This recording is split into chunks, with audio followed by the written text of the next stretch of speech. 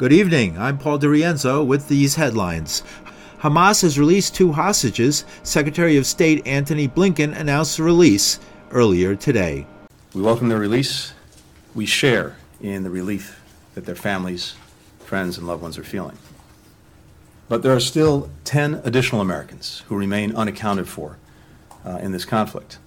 We know that some of them are being held hostage by Hamas, along with an estimated 200 other hostages held in Gaza.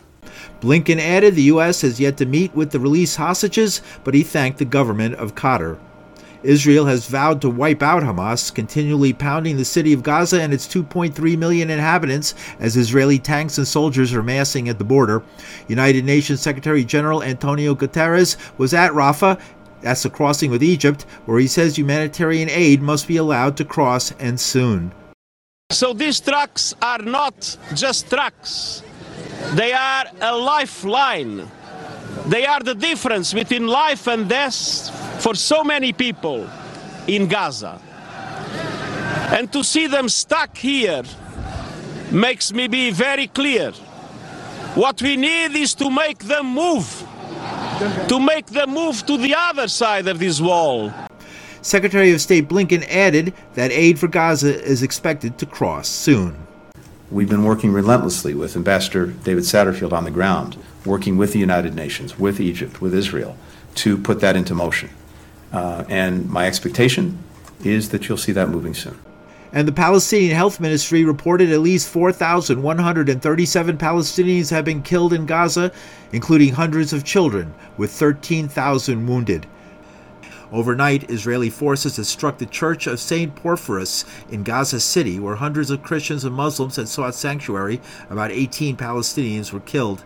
The Israeli military says they don't attack churches, but the facility was near a Hamas headquarters.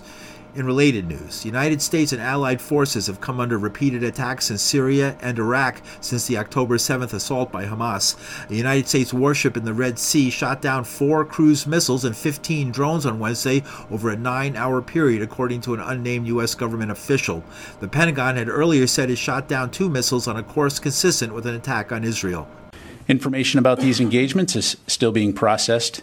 We cannot say for certain what these missiles and drones were targeting, but they were launched from Yemen, heading north along the Red Sea, potentially towards targets in Israel.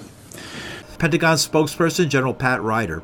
The Houthi are an ethnic group within Yemen that seized control of most of that nation in 2014. They've been under attack by Saudi Arabia ever since, until a recent ceasefire. The war in Yemen has produced one of the worst humanitarian crises in modern times. And in more protest news, earlier this week, thousands of Jewish peace activists rallied in Washington, D.C., demanding passage of a bill to bring a ceasefire to Gaza. Organizers say it was the largest Jewish rally in support of Palestine in history. Jay Sapper is a leader with Jewish Voices for Peace. Life is precious, and we must do everything to address the root causes of violence, which is 75 years of occupation and apartheid that have been supported by the U.S. government through the tune of $3.8 billion in military funding each year. And so we want to continue to pressure the U.S. government, which has been complicit and provided moral cover for the Israeli military, to not pledge further weapons and further money as President Biden has. And in national news, Republicans have quietly dropped Representative Jim Jordan from the ballot for Speaker of the House after he lost the 3rd ballot in a row with even less votes than previous. The Honorable Jim Jordan of the state of Ohio has received 194.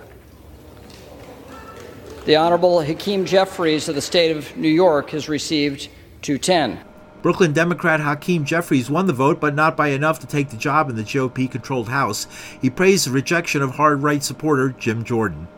We are saying to our traditional Republican colleagues, good men and women on the other side of the aisle, end the attachment to the extremist Jim Jordan and join with Democrats in finding a bipartisan path forward. Representative Hakeem Jeffries. I'm Paul DeRienzo in New York.